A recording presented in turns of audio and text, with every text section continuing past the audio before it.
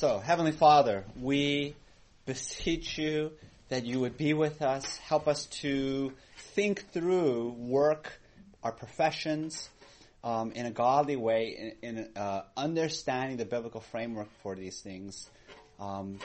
Be with us, we pray this in Christ's name. Amen. All right, so let me read the quote at the very top by Dorothy Sayers, famous British Christian writer. She says, "Who can care about a religion that has nothing to say about 9/10 of your life?" That's quite a percentage.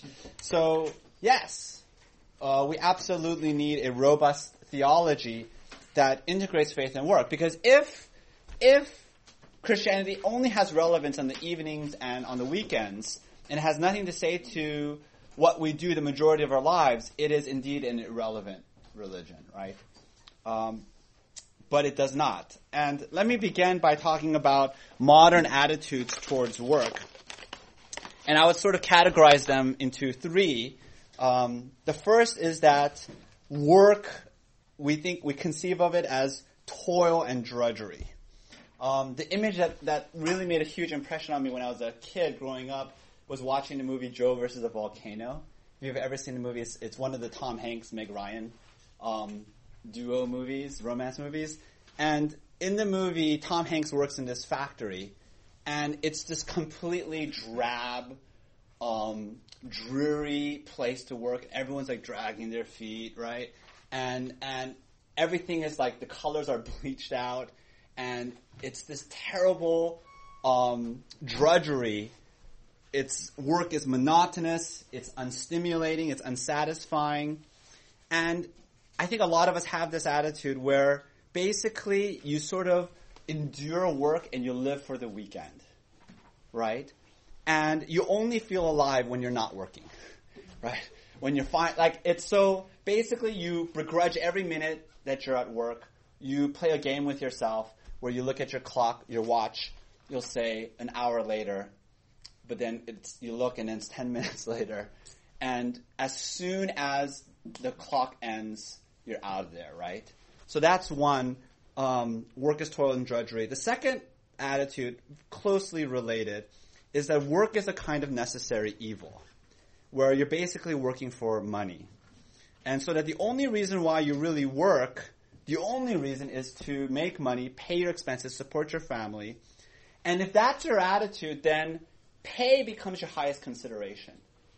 And if you have like an array of jobs or a spectrum of jobs that you're thinking about, you're not thinking about meaningfulness of the job or your fittedness for the job.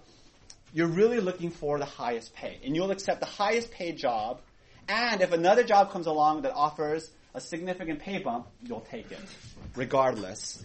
The problem with that attitude is that work, already work is toil and drudgery. You sort of think of it like that you would only think of it in terms of money. But then work becomes compounded. It becomes even more soul-sucking and even more deeply satisfying. There's been a lot of studies looking at this. It's called motivational crowding out. So if money becomes your highest motivation, it crowds out all the other motivations in your life. The inner motivations, the thought about social consciousness or social good, the actual meaning of the work, and money becomes the only thing. And what you end up doing is you just dream about retirement. You dream of the day when you can save enough money, finally you can quit your job, never do that again, and now you're happy. What always reminds me of this is the day Christina quit her New York law firm. The managing partner called her into the office. I came with her because I had Judah with me. And so I just sat in the lobby, but the door was open so I could overhear the conversation. I said, this will be really interesting to hear the pitch. Why, Christina, should you stay in this law firm? And he said to her, I'll never forget it, he said, where else are you thinking of going? Because you'll never get paid as much as you're getting paid right now. And then he just went on and on. He's like, like other places, nowhere pays as much as we do here. Why would you want to go anywhere else? I was like flabbergasted. I was like, is that your only pitch? You obviously don't know Christina, what motivates her. Because he didn't talk about other things like camaraderie, meaning of the work, and so forth. And so those two are closely related. The third is completely on the opposite spectrum. So if we could think of this, right, as work as underappreciation,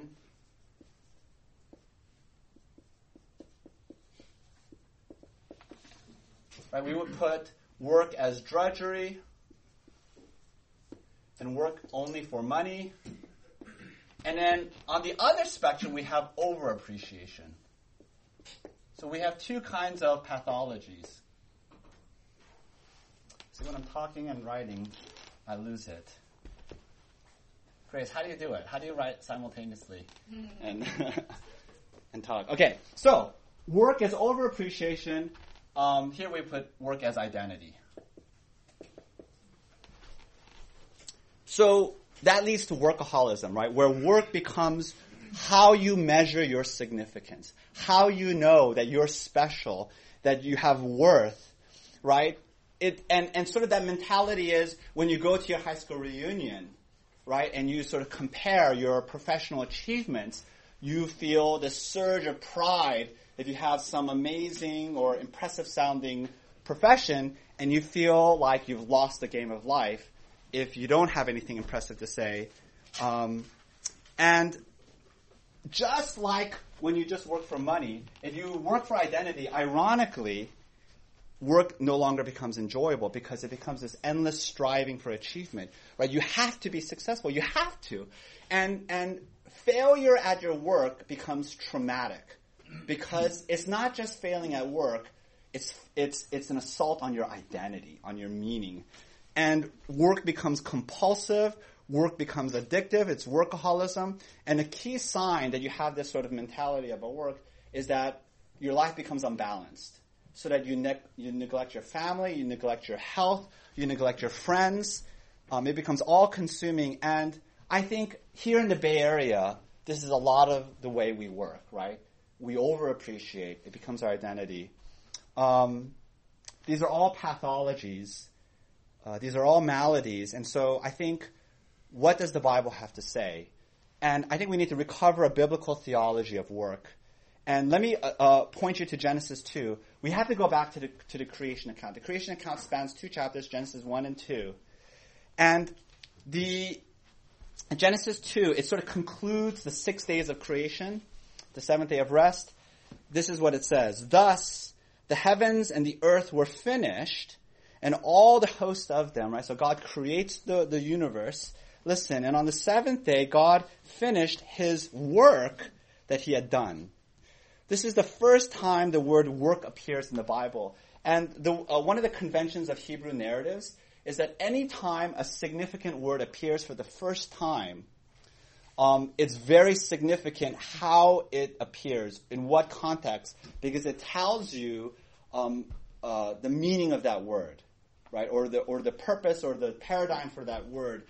It also works with dialogue. So anytime you meet a significant character in the Bible, the first words that they say, that defines who they are. That's sort of the conventions of Hebrew narratives. So here we encounter the word work for the first time. And we learn 2 things about it immediately. It tells us, first of all, who God is. God is a laboring God. And it tells us what work is. Work is something that God does. This is remarkable, especially if you compare it to all the surrounding ancient accounts and mythologies about creation. So if you look at Mesopotamian Greek mythology, without any exceptions, the gods never work. It's always human beings who work. And sort of the image that you should have in ancient mythology is like the gods are like the paying patrons of a country club, right? And they're sitting there in their lounge chairs, they're sipping drinks, they're relaxing, and human beings are the help. Human beings are scurrying around, and they're doing this slavish toiling to serve the gods so that you relieve the gods of their responsibility, of their labor, right? So that they could have leisure. So that in all ancient mythologies, and you got to think about this, right? The ancient world is not like the Bay Area where, you can sort of pursue a career that fits you, that's meaningful, right? The ancient world is you have a station in life. And a lot of the work that you do is very difficult, strenuous, agricultural, manual work. So it makes a lot of sense that the ancient world thought of work as a slavish toil. The ideal world is a place of unending leisure and relaxation in which there is no work. And so then, therefore, work is toilsome, it's grueling, and it's exploitative. Because there's always somebody at the top who's living off of your work.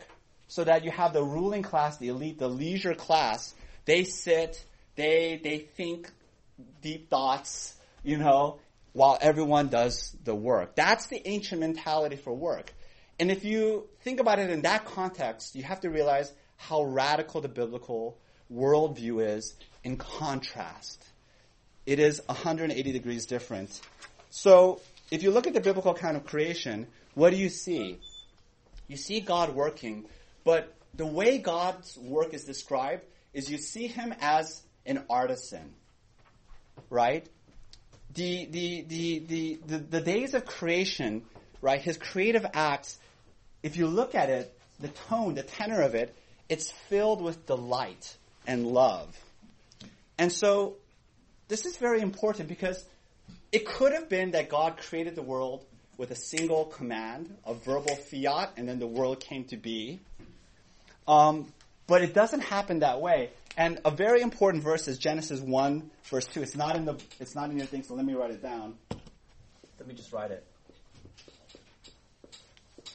It says, so the first verse is, in the beginning, God created the heavens and the earth, right? And then the second verse, it says, the earth was without form and void. Okay? This is very significant. Because what does it tell us? It tells us that when God created the world, he created the world so that there's just raw material. Right? Without form and it's void. And the image is that God is at his workbench. And he has this lump of clay. And he's like shaping it. He's forming it. He's making it. Or another image is that the world is this empty canvas. And God has his paintbrush. And he's creating this beautiful artistry, this tapestry. So that through the 6 days of creation, right? The ways the 6 days are created is you have 1, 2, 3, 4, 5, 6. The first 3 days, God creates a separation of light and day, waters and sky, oceans and land. And then on the second set of days, he creates the creatures that fill these sort of palettes, right? So there's like this structure and there's this beauty to it. And notice that at each point, he steps back. At the end of each day, he sort of looks at what he's done, and he takes delight in it, and then he says, each time, he exclaims, "It is good." Right? He delights in his own creation. And so what do you see? The portrait of God is that, of his work, is that it has the passion of an artist. Do you guys see that? Welcome. Don't let us embarrass you. So where are we in the handout? Are we in the? I don't even have the handout. I just have my notes.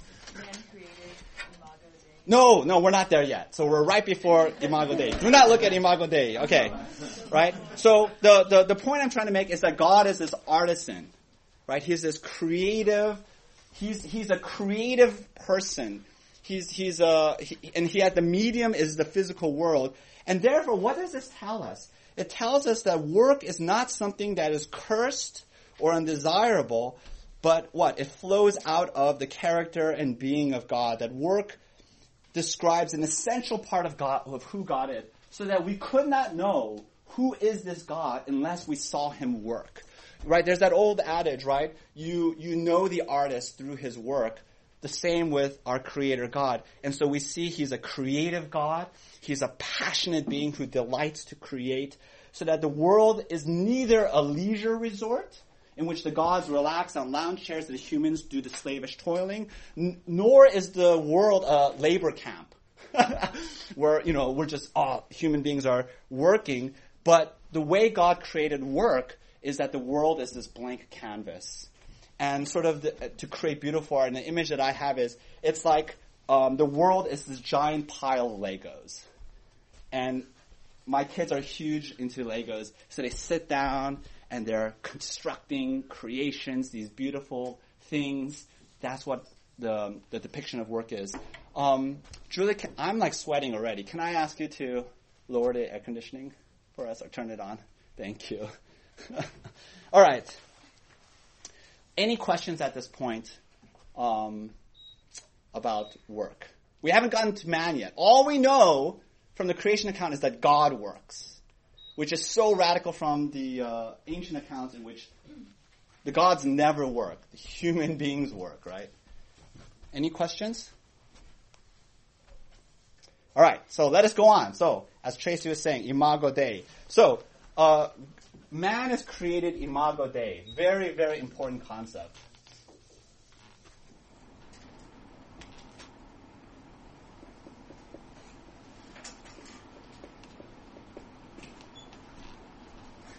All right, so if you look at Genesis chapter 1, verse 27, I believe it's the second passage, all the way in the bottom left. It says, "So God created man in his own image. In the image of God he created him. Male and female he created them." So here's the question, right? If human beings are made in the image of God, what does that mean? It means that we're supposed to imitate God, right? It's like a son imitating his father, right? Everyone always says to me, "Judah looks just like you." I always tell Judah, "Judah, you're my son. That means you have to imitate me. You look like me, you have to do what I do." Do you see how I'm reading books, Judah? Read some books, right? No, but the son takes after his father. Our Heavenly Father, we're made in His image, so we're supposed to imitate Him. The question is, how do we imitate the Father? What do we know about our Father? The creation account is that God is sitting in front of this pile of Legos and He's creating. He's making these beautiful things, structure, order, purpose, beauty. And therefore that's the answer. That's how we imitate the Father. And so it goes, and therefore work goes, it's not a necessary evil, it's not this toil and drudgery, it's this wonderful gift that the Father has given us where He says, "I want you to do what I'm doing." Right? It goes to the very meaning and purpose of our existence. Look at Genesis 2:15. It says, "The Lord God took the man and put him in the Garden of Eden." What does it say? To work it and keep it. Right? So Eden was not just a test, a testing ground for humanity, whether we would obey or not. That's true. But the garden was also a place of human flourishing. And remember, Genesis 2:15 happens before the fall. So that work was part of paradise. Can I underscore that? Work was part of paradise. Work was an essential part of our creation design so that the Garden of Eden was heaven, not in spite of work, but because of work. Do you understand? So that when the world was good and right, human beings were laboring in the garden, and it was our delight and joy. Look at Genesis 1:28. It says, "And God blessed them, and God said to them, every word there is important. Be fruitful and multiply and fill the earth and subdue it and have dominion over the fish of the sea and over the birds of the heavens and over every living thing that moves on the earth," right? How do we imitate God? God tells us, right? Be fruitful, multiply, fill the earth, subdue it, have dominion over it. What is God saying? He's not merely saying increase in population. That's obviously going on. He's not merely saying, spread out. But when He says fill the earth, He's saying fill the earth with my image. And remember, God is a creative working God. So He's saying go out to the whole world and do what I do. Right? God, right? He created the whole world as this giant pile of Legos. And He says, go do what I've been doing, so that the whole world is this untamed wilderness of raw material. And He says, go and shape it, structure it, turn it into beauty, turn it into something useful, subdue and have dominion over creation means recapitulate the 6 days of creation as I've been doing, right? And that's an amazing thing. And when you understand that that's what's going on, you understand, therefore, that gardening is the main biblical paradigm for work. So let me put this down, right? Because this is important.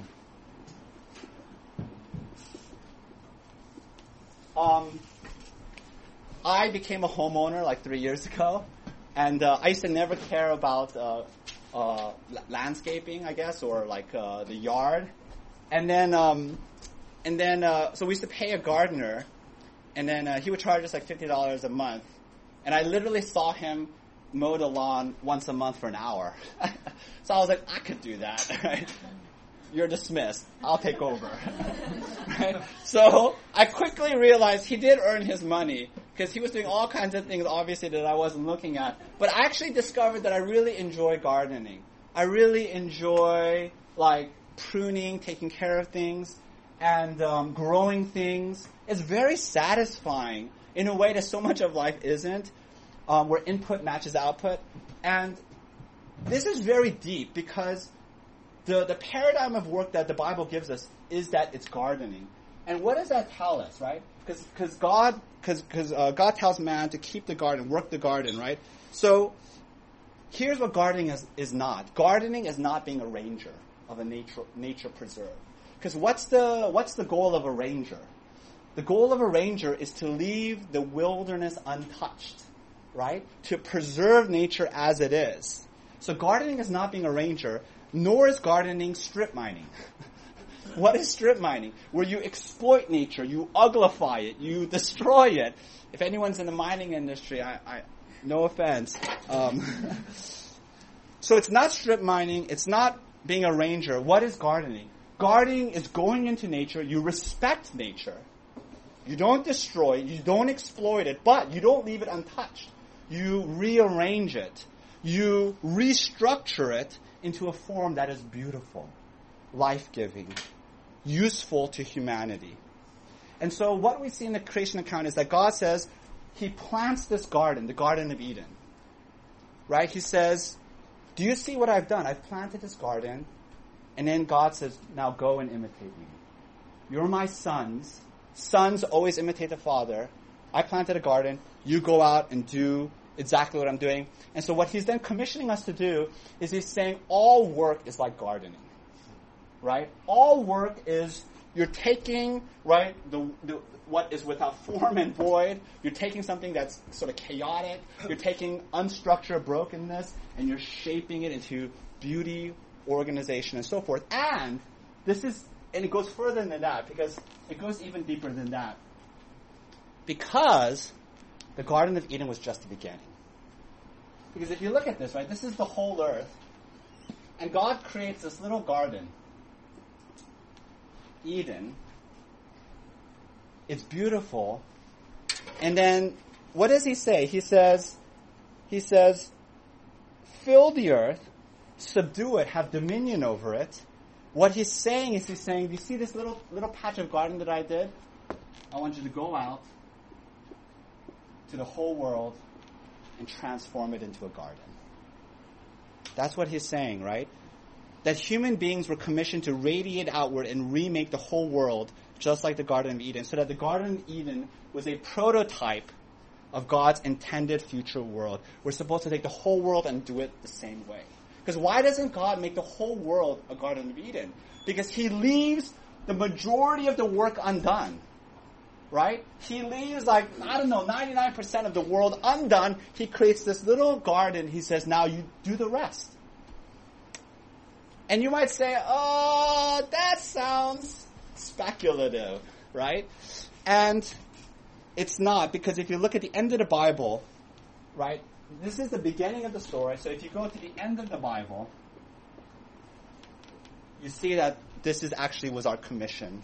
Because when what was Adam and Eve supposed to do? Let's look at Revelation chapter 21. Revelation 21 is the end. It's the way that the world was always supposed to be, right? And I saw the holy city, New Jerusalem, coming down out of heaven from God, prepared as a bride, adorned for her husband. And through the middle of the street of the city, also on either side of the river, a tree of life, with its 12 kinds of fruit, yielding its fruit each month. The leaves of the tree were for the healing of the nations.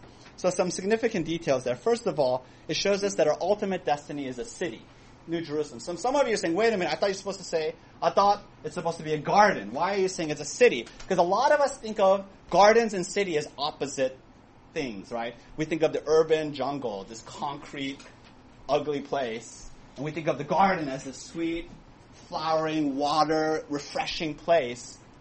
But notice the way New Jerusalem is described. How is it described? Not as a concrete jungle, but as a garden city, right? In the middle of the city, there's a river, and we see the tree of life in the city, right? The tree of life, immediately, alarm bell should run off. Where was the tree of life the last time we saw it? It was in the Garden of Eden, and now the tree of life is in a city, right? And therefore, here's my thesis.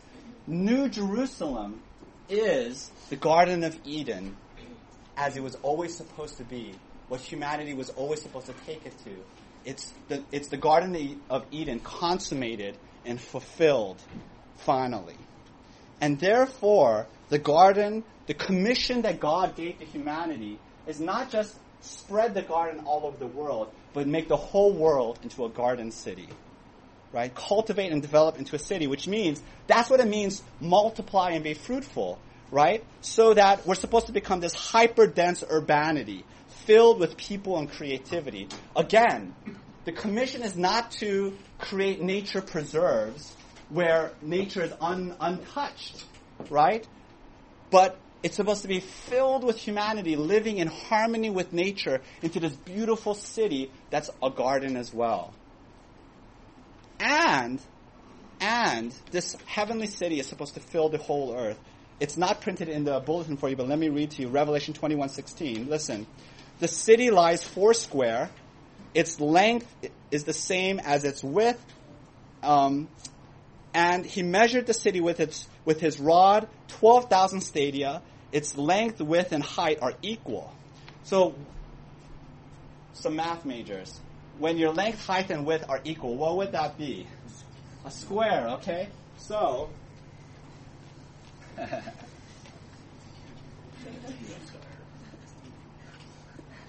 so the New Jerusalem is a cube. Okay? Did you guys say square? It's a cube. Fail math.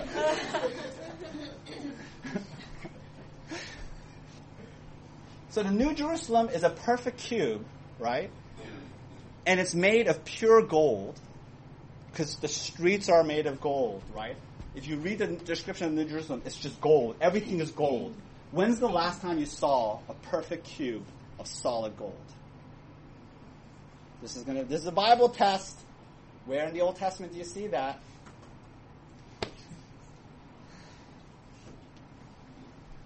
Please don't disappoint me. Somebody knows the answer. You see it in the temple, in the Holy of Holies. Holy of Holies is a perfect cube, solid gold. What does that mean? It means the New Jerusalem is now, the Holy of Holies is not a little room that's restricted that no one can enter. We're inside. We're living in the Holy of Holies, right? And if you look at the dimensions of the New Jerusalem, it says it's 12,000 stadia, right? Stadia, where do you think the word stadia, well, the English word, stadium, that's right. So a stadia was the length of a foot race in the Greek world. It's about 600 feet. Let me do the math for you. 12,000 stadia is 1,400 miles, right? United States, roughly 3,000 miles in length. So we're talking about a cube that if you were to plant it on the United States is occupying half the U.S. It's a massive, mega city. It kind of looks like the Borg, right? But it's a massive mega city, 3,000 cubic miles of urban landscape. Now, the ancient people did not know the actual size of the world. And the 12,000 stadia, obviously, is a representative number. It's just basically, 1,000 in the ancient language is huge number. It's like kind of our word for million, right? So you have 12, which is a perfect number. it's just basically a super big city. A city that will occupy the entire universe, right? We're supposed to make the whole world into the New Jerusalem. That was always our commission. And therefore, that tells us the meaning and purpose of our work, right? Is that we're supposed to bring creation under intense cultivation and development. We're supposed to build a city, right? And what takes a city? You need culture, you need music, you need medicine, you need all kinds of things. So city building, architecture, culture making, music, technology, research, development, all of this is what humanity was intended to do from the very beginning. It's what it means to image God. It means to imitate the Father. And that's the image that the Bible gives us of work. Completely different than Club Med in the ancient world where the gods are just sipping martinis, right? Let me just add one more quick note, which is that the commission says, multiply and fill the earth. So here we get to the good and needful work of child rearing. Because to fill the earth requires raising godly children. And I think here let me honor the parents, because what does it take to raise a godly child? You don't just throw food at it in a cage, right? Throw clothing at it, right? You got to rear the child with physical care, moral and spiritual instruction, discipline, guidance. So you stay-at-home parents, you parents in general, this is what it means to image God. You're doing it. You're taking a little child, this mess without form and void, and you're shaping and creating this amazing human being, right, to love God, to be useful to the world. And therefore, what's the thesis of the Bible? The thesis is that work is good. Work is a gift from God. To flourish, human beings we were meant to work. That's what it means to be imago Dei, because God works, and to not work is to deny who we are. This is why prolonged unemployment is psychologically devastating. Studies have shown that it's as traumatic as the death of a loved one. Why? Not just because you don't have money, right, but because we were meant to work. None of us were meant to be Paris Hilton, just living off of a trust fund, right? We were supposed to work. John 15:17. But Jesus answered them, my Father is working until now, and I am working. Jesus affirms the goodness of work. And therefore, before the fall, there was work. It was paradise, not despite work, but because of work. And therefore, because work is not a curse, it's woven into the very fabric of the universe. And so we were meant to be creators, to be builders, to be artists. Let me give you a quick illustration, and we'll get to the last point.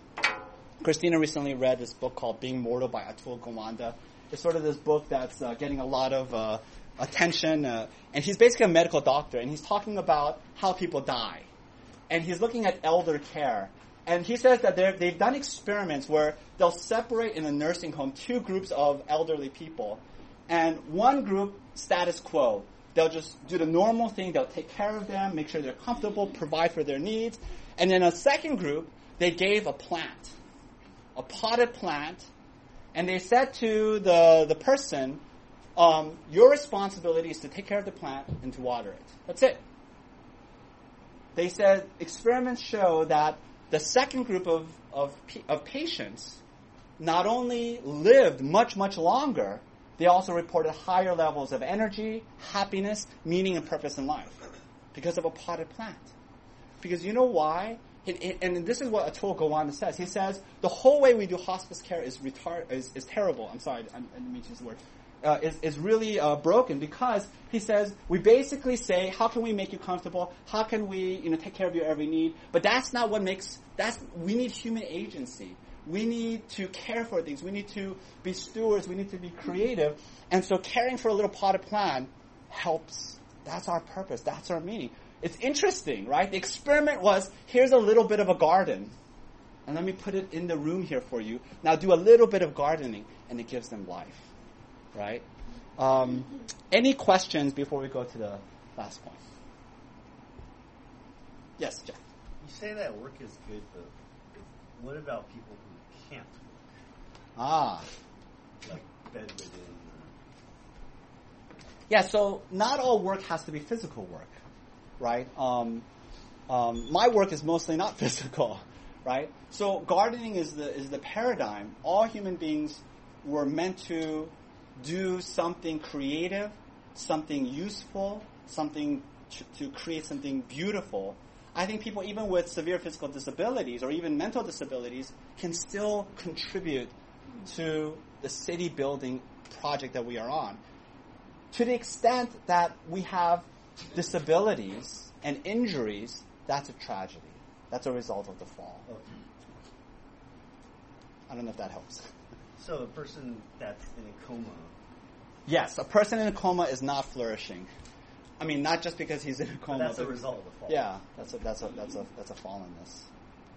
Any other questions? That's a great question. All right. So, last point. How are we doing in time? Oh, I'm doing so good. All right. Therefore, let's talk about some application. Therefore, all work, and by the way, next week I'm going to talk about the brokenness of work. Because some of you are saying, oh, you make work sound so beautiful, so good. You should come to my workplace, right? Do my job, then you'll know. So yes, work is beautiful, work is good. Notice we haven't hit the fall yet. Next week we'll hit the fall. What does the fall do to work? How do we redeem work in light of the fall? Okay, so all work, so here's the application then to what the Bible is saying. All work, therefore, all work has dignity. All work is dignified, is valuable, and good. And let me draw two sub-applications to that, which is that, number one, we falsely privilege jobs with high pay and high prestige. I think this is especially a problem if you have immigrant parents. I had immigrant parents. Growing up, my immigrant parents told me, well-intentioned, that you only have a narrow set of jobs that are acceptable, son. Doctor, lawyer, engineer, business person. And we tend to denigrate manual work and work with low prestige, right? And which is understandable because a lot of times immigrants come to the United States, they can't have those high prestige jobs because they don't have the language skills, they don't have the necessary education. So they take, relatively speaking, low prestige jobs.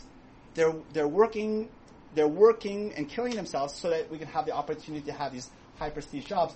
But that is a flawed perspective from a biblical standpoint. And I think that what we do is this. We say, okay, here's a spectrum of pay, prestige, and some jobs have high pay, high prestige. Some jobs have low pay, low prestige. And the goal is to climb up the ladder. But notice, we're sons of the Father. And what does the Father do? I mean, what kind of jobs does God take? If you look in the Old Testament, God is a gardener. If you look in the New Testament, God is a carpenter. So these are both manual labor jobs with, relatively speaking, low prestige in our culture. And therefore, what does it tell us? It tells us this. Janitorial services is just as needful and beautiful and God-glorifying as being a medical doctor. Agricultural workers are just as valuable to society as IT professionals. And so we need to rethink, as Christians, the way we value work not in terms of pay or prestige. This is the worldly, secular way to think of things. We need to have a Christian perspective, which is we need to think about it in terms of usefulness. How can I be useful to God? How can I be useful to humanity? How can I participate in this great, beautiful project of building the city of God, right? And I think what that means, therefore, is that a lot of us, because we're controlled by this paradigm, we're stuck in the wrong job. A lot of us are being controlled by pay and prestige, and so we go for whatever has the highest pay and highest prestige, regardless of how it actually fits us and suits us. And I think that's one of the great tragedies. That's one of the great fallenness of humanity, that some of us are not gardeners, real, actual gardeners. Some of us are not carpenters, because we passed by that job. Even though we were really suited for it, we could flourish and then do amazing city work, because the world doesn't recognize that work with pay or prestige. And let me just say that pay and prestige are functions of culture and economics. They're not functions of actual value and actual usefulness, okay, and importance. And so we need to recover a Christian theology of vocation.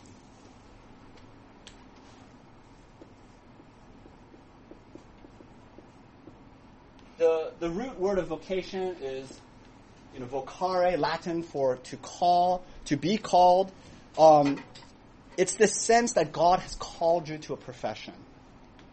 And I think this concept of vocation is really helpful because it reorients our priorities from self-fulfillment to usefulness, right? And it's not to say that happiness isn't unimportant or your happiness isn't unimportant, but the question we should ask is what kind of happiness and what will make us truly happy? Happiness in what? Notice 1 Corinthians 7:17. Let each person lead the life that the Lord has assigned him to, that God is calling him to which God has called him, right? It's not to say that you can't change jobs if you feel you're being called, but you have to ask, what is God? God has given me this slate of skills and interests.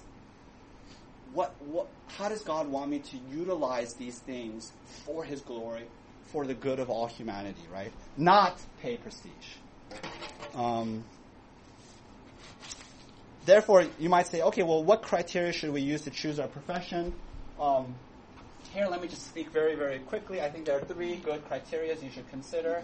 First is your skills and interests.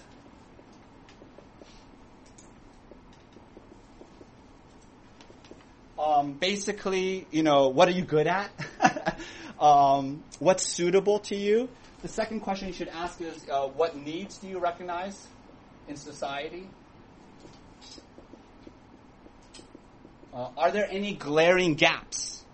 I think there are huge gaps.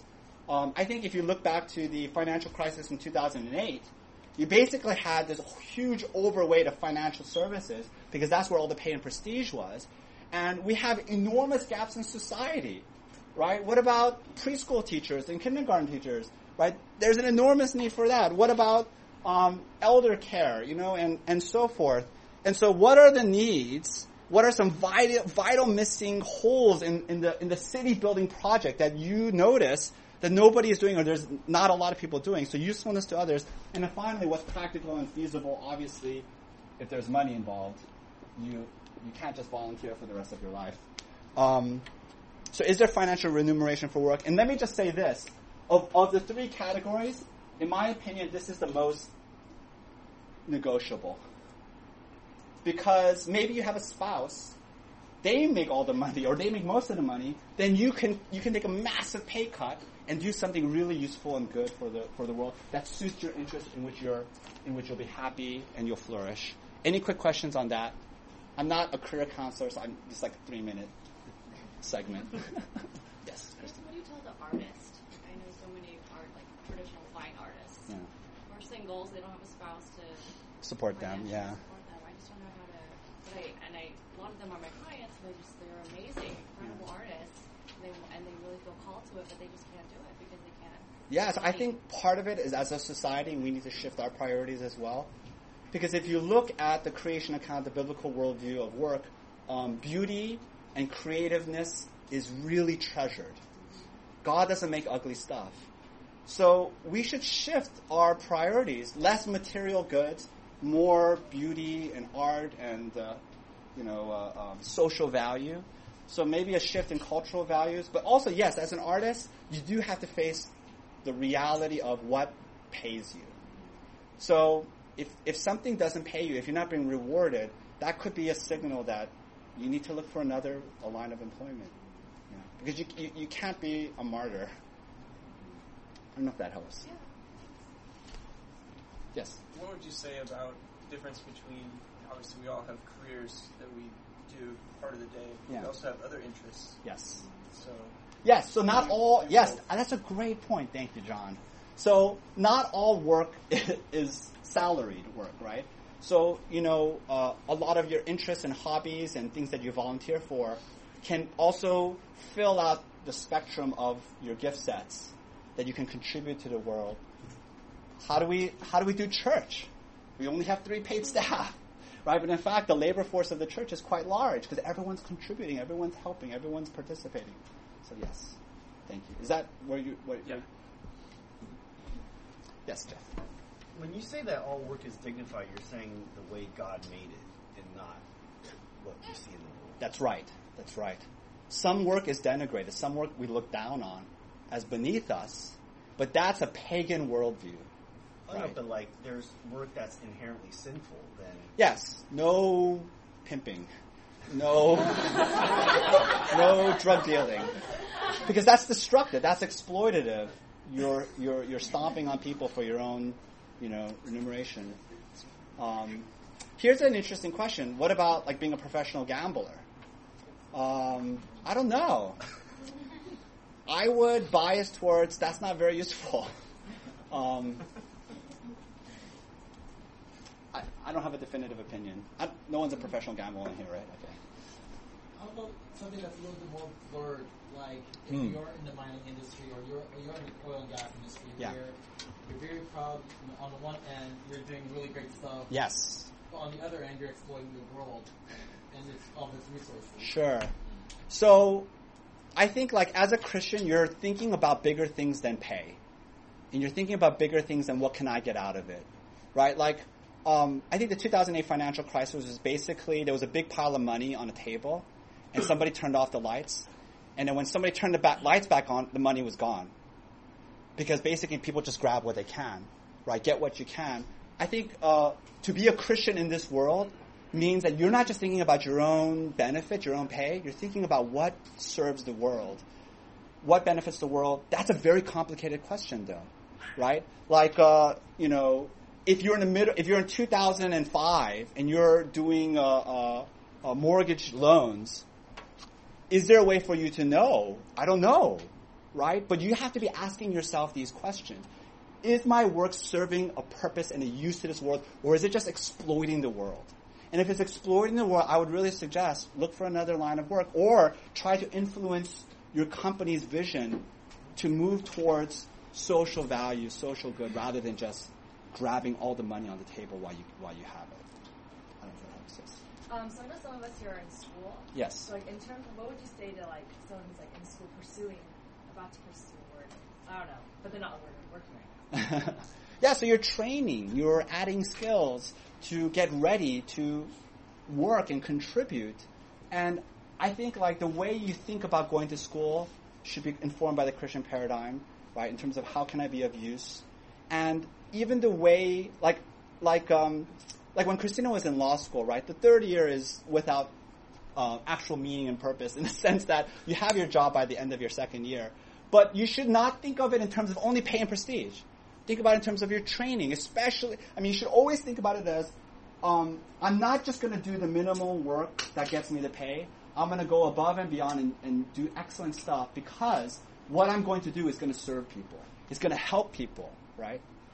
So what would you say in terms of like couples? So you're talking about like money is the least negotiable one or the most negotiable one. What if you have a couple that one, you feel that your needs and your skills like is awesome, but it helps out the society in a bigger picture. Yeah. But the individual or the couple side who is making more money that is helping out your family, Yeah. then what would you say in terms of that? Because then one couple is coming home saying, I'm super tired, I make more money for this house, I'm taking care of more of this house. And then in your end, you're like, but I'm saving the world. Yeah, okay, so I think no one should save the world and the other person schleps and makes the dough. I think it leads to my second point, which is that you can think of all work, even work that has high pay. See, the problem with pay being the highest motivation is that it crowds out your perspective on the value of that work itself. You could be a high-paid professional. Please hear this, and you can serve the world and honor God. Preston? So I've heard the perspective that, I forget if it was like a secular perspective, Yeah. from a secular perspective or Christian, that they said, if you want to do the most good for the world, Yeah. really what you should do is take that high-paying finance job or whatever, Yeah. and then just be generous with your money. Because if you look at what's going to happen, as opposed to like taking a non-profit job where it's low pay or something, someone else is going to come in and fill that position. But if you come in and take that high-paying finance job and then you're generous with your money, in a sense, you're actually doing a lot of good for the world. That wouldn't be That's enough. true, and you should be generous. And that is a great way to serve the world, serve the kingdom of God, is by being generous. But I would still argue that you shouldn't take a job and say, I remember I used to know somebody who said, Lord, please allow me to tithe a lot. Yeah. Is that a really pious prayer, right? I think you should say, I want to do what suits me, what I really enjoy and makes me happy. Because that's important too, right?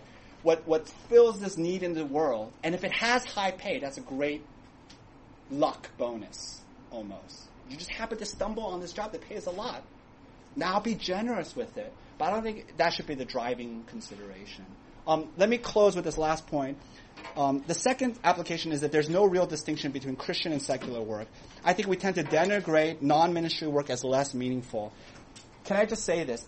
Virtually every godly man that I've ever talked to has thought about ministry and going to seminary. And I think that is very commendable, because what they're saying is they want to honor their God with their life and do meaningful work. But can I just say this? Both ministry, church work, and secular work, both honor God and help serve the world. And can I just tell you, the ministry work can be full of ego and sin. Please believe me. And so what distinguishes ministry work from secular work is your specific role and task and your skill sets. And it requires gifts. And another commendable impulse that I see a lot of times is you have a job, you have this company, right? And you want to put a little cross somewhere, or like a little hidden Bible verse, like In-N-Out Burgers or something. I think that's a really commendable impulse, because you're saying, I want to honor God, and I want to say that this In-N-Out Burger is ultimately for the glory of God. That's really great.